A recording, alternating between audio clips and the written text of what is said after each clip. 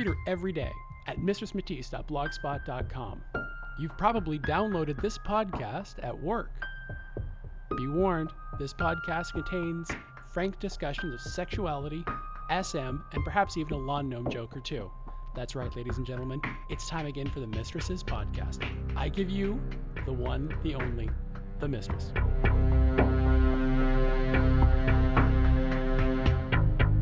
Hi, this is Mistress Matisse, and this is my podcast. And Monk is saying that we should get a better name for this. We should. I'm voting for lawngnomelove.com or Men Who Love Lawn Gnomes and the Women Who Love Them. I think you'll want to define what you mean by them. I don't love lawn gnomes. I do love you, but I don't love lawn gnomes. How could you not love a lawn gnome? Maybe in kind of a, spiritual way I could love a lawn gnome, but definitely not in any kind of erotic way. No. So what you're telling me is that you love the lawn gnome, but you're not in love with the lawn gnome. Yeah, and that's always a kiss of death, isn't it? Isn't it? But we were just saying that, lawn gnomes are like watching Fred Durst have sex. Oh, yeah. Well, those are two things maybe Fred Durst having sex with a lawn gnome. I don't know. Would that win you over to the lawn gnomes if Fred Durst released yet another video of himself having sex, but this time he was doing it with a lawn gnome? I would have to watch that. You would? Yeah, I would. So Fred Durst, if you're listening to this, you and a lawn gnome and some hot love. I'd watch it. Hot lawn gnome love action. .com. .com. .gov. .org. This is deeply wrong. You know this. What's deeply wrong about some fine porcelain loving? Do you ever see female? Are there any female lawn gnomes? That's an excellent question. I have never seen a female gnome. I have actually in my collection of pornographic lawn gnomes. I have a oddly androgynous one, but no, I've never seen a female lawn gnome. When I think about naked lawn gnomes, I think about those little dolls from the 70s with the green hair and kind of stuck straight out, the little naked elf feet. Yeah, that's what I kind of imagine a naked lawn gnome looks like. Am I right? Pretty close. Yeah. Pretty close. Kind of hot. It's frightening that I can imagine almost anyone naked. Really, I'm good at that. I can walk down the street and look at the people going, yeah, okay, you'd kind of have that kind of shaped ass, and yeah, I do that. I amuse myself. Welcome, ladies and gentlemen, to us freeforming, talking about people naked and naked lawn gnomes. I'm sure we have a really focused topic to talk about, but what the hell, let's just riff. No, we do. We have a topic. We have a very hard topic. Hard, bum. Okay. Yeah, that was really a bad segue. But so a dear friend, Hannah from Texas, who is a lovely woman known to both Monk and myself in real life, as I say, called in her gracious self way with a question that doesn't sound dorky, even though she thinks it does. So get over it, Hannah. You sound fine. If I don't sound dorky, you don't sound dorky. I'm the only one who can sound dorky in this podcast. So Hannah's asking about urethral sounds. And now, when I was in Folsom, when I was in San Francisco at Folsom Street Fair recently, I had occasion to demonstrate some urethral sounds with Traveler for Hannah's viewing pleasure, and she seemed to be quite taken with the idea. Perhaps we should pause for a moment. Yeah. So A, we can hear the question. Mm-hmm. And B, once we hear the question, we should maybe explain to the viewers at home what exactly a urethral sound is. Well, that was my next point. So let's listen to the question first, and then I'll explain what the hell she's asking about. Hi, Matisse. This is Hannah, and I'm calling with a question about playing with sounds. I got a set of sounds for my partners as a birthday gift this year, and since we have an anniversary coming up in December, my anniversary present is going to be getting to use them on my male partner. So the question I have for you is this. Without access to an autoclave, which I do not have, what is the best way to prep them for use? I've found a couple of websites, one that advocates putting them in a pressure cooker as a sort of home autoclave, and another that said boiling water followed by a good swipe with an alcohol wipe would do the trick. I know you've been playing with sounds for a while, so if you have a personal opinion or a personal regimen that you like to use, I'd love to hear it. And even though right now my partner is the only person I'm using these on, I imagine that's probably going to change in the future. And, of course, there's always concerns about cross-contamination and bacteria and all that fun stuff whenever you use toys like these on more than one person. So my follow-up question would be, is there a procedure or a protocol to follow if you're going to be using sounds on more than one person, or is it pretty much an imperative that they just be for single-person use? Thanks for your help. Bye. Okay, so now that you've heard Hannah's question, a urethral sound is a metal rod that began its life as a real actual medical instrument that I don't think they really use for that purpose anymore. But it's a metal rod that is designed to go in. Now brace yourselves. Designed to go into a man's penis. In that little hole, yeah, there's a metal rod that you can stick in there, really, and it's fine. It's gonna be fine. Just breathe. Now, for those of you who are fans of the HBO show Deadwood, you are very familiar exactly with what the urethral sound does. Does it feature on Deadwood? Yeah. It was a feature in the season finale, I believe, of season 1. Well, so this is a period like a Western show. Yeah. I'm guessing one of the characters had an STD of some kind. One of the characters had kidney stones, Ah. and they used the sounds to go through to see if they could hear the sounds clicking, hear the stones clicking against the sound to figure out where exactly the kidney stone was. Wow, that sounds unpleasant. It was really graphic. Well, I know that in ancient days gone by, one of the other uses for them was, unfortunately, if you get an STD, certain kinds of STDs, you will get little breaks in the skin inside your penis, and then they grow together as they heal, and then you can't pee or cum, and there's really only one way to kind of like open those back up again, and that's to kind of stick a metal rod in there. This is not a medical technique that they use anymore, understand? So basically, this is sort of like a penis roto-rooter. Well, yeah, that sounds really unpleasant, doesn't it? I'm sure they use a laser or something now.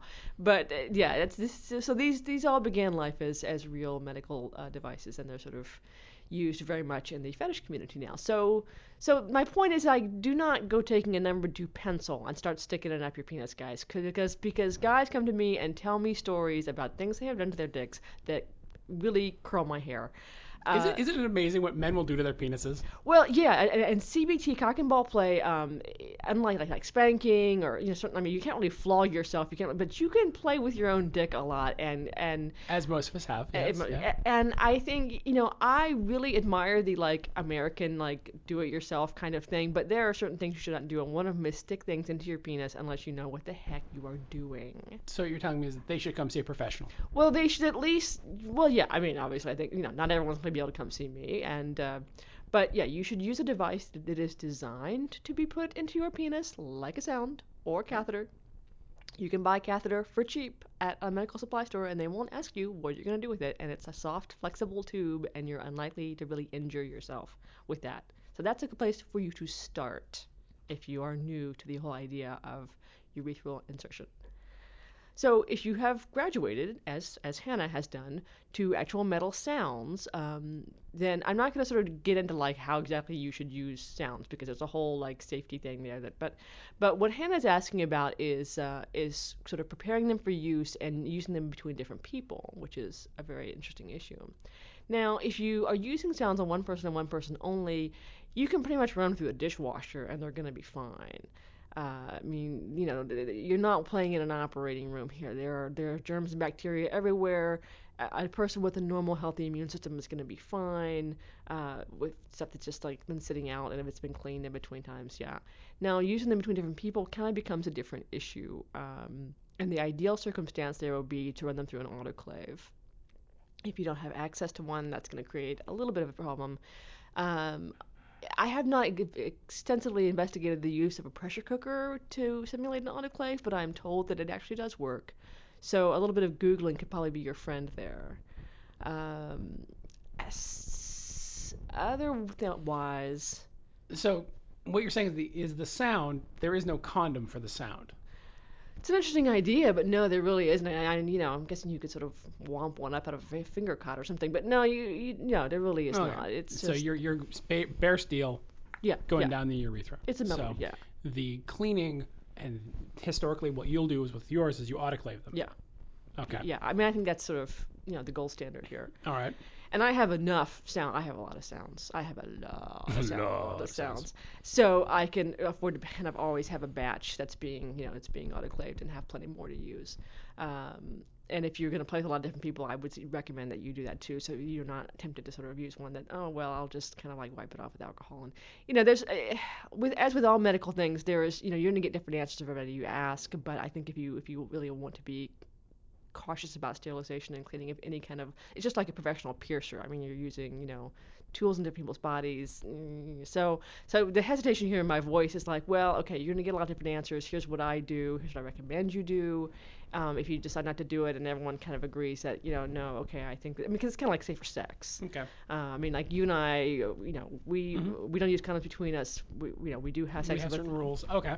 so it's kind of like that. So I'm kind of rambling on, but what do you think? Um, what about sounds or how to clean the sounds? About sounds, okay, I've actually had sounds done to me by the lovely woman in stereo left that you're listening to. While there are forms of CBT I like, sounds, much like electricity, really don't do a whole hell of a lot for me. It's amazing what I can get you to do when you have a hard on. I love that about you, darling. Hey, look at this metal rod. Can I put this in your penis, please, honey? Come on, you'll like it. Now, dear listeners, you need to understand. She has this way of asking things where she gets this smile and then she kind of claps her hands and stomps her feet and does that laugh. You hear that laugh? And then she kind of sticks her tongue out while she laughs and stomps her feet and goes, Gee! And when she does that, I'm powerless. I am putty. I'm like, okay. Parts of you are very unputty-like when I do that. But yeah, I'm doing the little happy dance. Yes, I'm doing the She does little a happy happy, dance. the little happy sadist dance. And, it's like, all right. And she can ask, like, can I just please, like, run over your penis with a Buick? And she does that. And I go, Ooh. okay. So Hannah, I know the individual who this is probably going to be used on. Darlin, good luck to you. I hope you enjoy it. As for the cleaning, I have to agree with you. Your mileage is going to vary, and it has to be an agreement, much like safer sex. Right. The autoclave is, of course, the gold standard, and yeah, we should all be wearing full body condoms and using dental dams, and And we don't really do that. we don't do that. So there has to be some kind of happy medium. Yeah, definitely.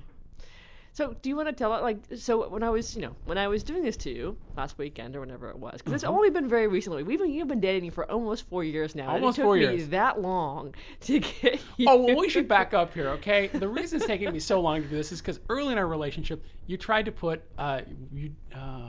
we switched, and so early in our relationship, we kind of like take turns. Okay, I'll be the bottom this week. Okay, you be the top this week. Mm-hmm.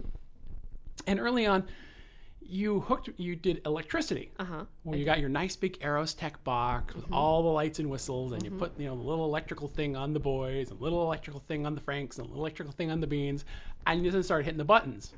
And like, what do you think about this? And this thing is lighting up and making all these little buttons. And I sat there and went, bees. They're bees in my penis. Yeah, you didn't dig electricity It so much. didn't do a damn thing for me. So yeah, for then you go, I have these metal things I want to put in your urethra. It took me a while. Well, yeah, granted, at the same time, I'm the same guy with the big steel hooks, the balls on them. It's like, hey, sweetie, I've got this metal thing I want to put in your butt. Yeah. I mean, let's talk about that, okay? Let's just talk about that. Let's talk about relative size to relative size. Those hooks are big, okay? It has a little They're 1-inch ball. big. It's a little ball. That's never the one you brandish at me, though. The one you show me, the one you wave around is the great big one with the golf ball on the end. And that's not going in my ass, okay? Yeah, you can laugh. You can laugh. I have made a sterner stuff than you, and you're not putting that in my ass. Switching relationship. Well, that's the thing about this is we can always threaten each other. I mean, there's an arms race here that kind of happens. I should point out that the Dear Mistress's collection of sounds start very, very small. Very small. And so, like, the ones you tried to me were very small, no bigger than, God, I'm trying to, like smaller than a chopstick. Yeah, I mean, like a thick sewing needle, not sharp, needle. but... Yeah. Interesting sensation, and they range up to, it's like the size of your pinky, and I got a big old set of hands. Yeah, I have those. It's like, wow, and of course, you're laying out these tools, and people... I don't get to use the big fat ones so often. I do have travelers actually kind of accomplished in this regard. Better man than I. Brings me things, and I think, as you put it, you could club seals with this thing. This is an offensive weapon, and Dan doesn't just swallow them up. It's so you're not As gonna. you like to put it, darling, this is why we're poly. This is why we're poly. Those big ass ball hooks, yeah. Yeah. That would be somebody else's department, not mine. So you don't use those so often, and you're definitely going to want to start at the small end of the scale. We have been rambling on about putting things in people's penises, and okay, so we should stop talking now. We probably should. So this has been the Mistresses Podcast. We are still going to come up with a name. I'm lobbying heavily for lawn gnomes, but And I've been joined by the ever fabulous Twisted Monk. Thank you. Thank you. Now, thank you for listening, and see you next time. Bye now. Bye. This has been the Mistresses Podcast. If you like what you've heard, check her out at mistressmatisse.com or read her daily blog at mistressmatisse.blogspot.com.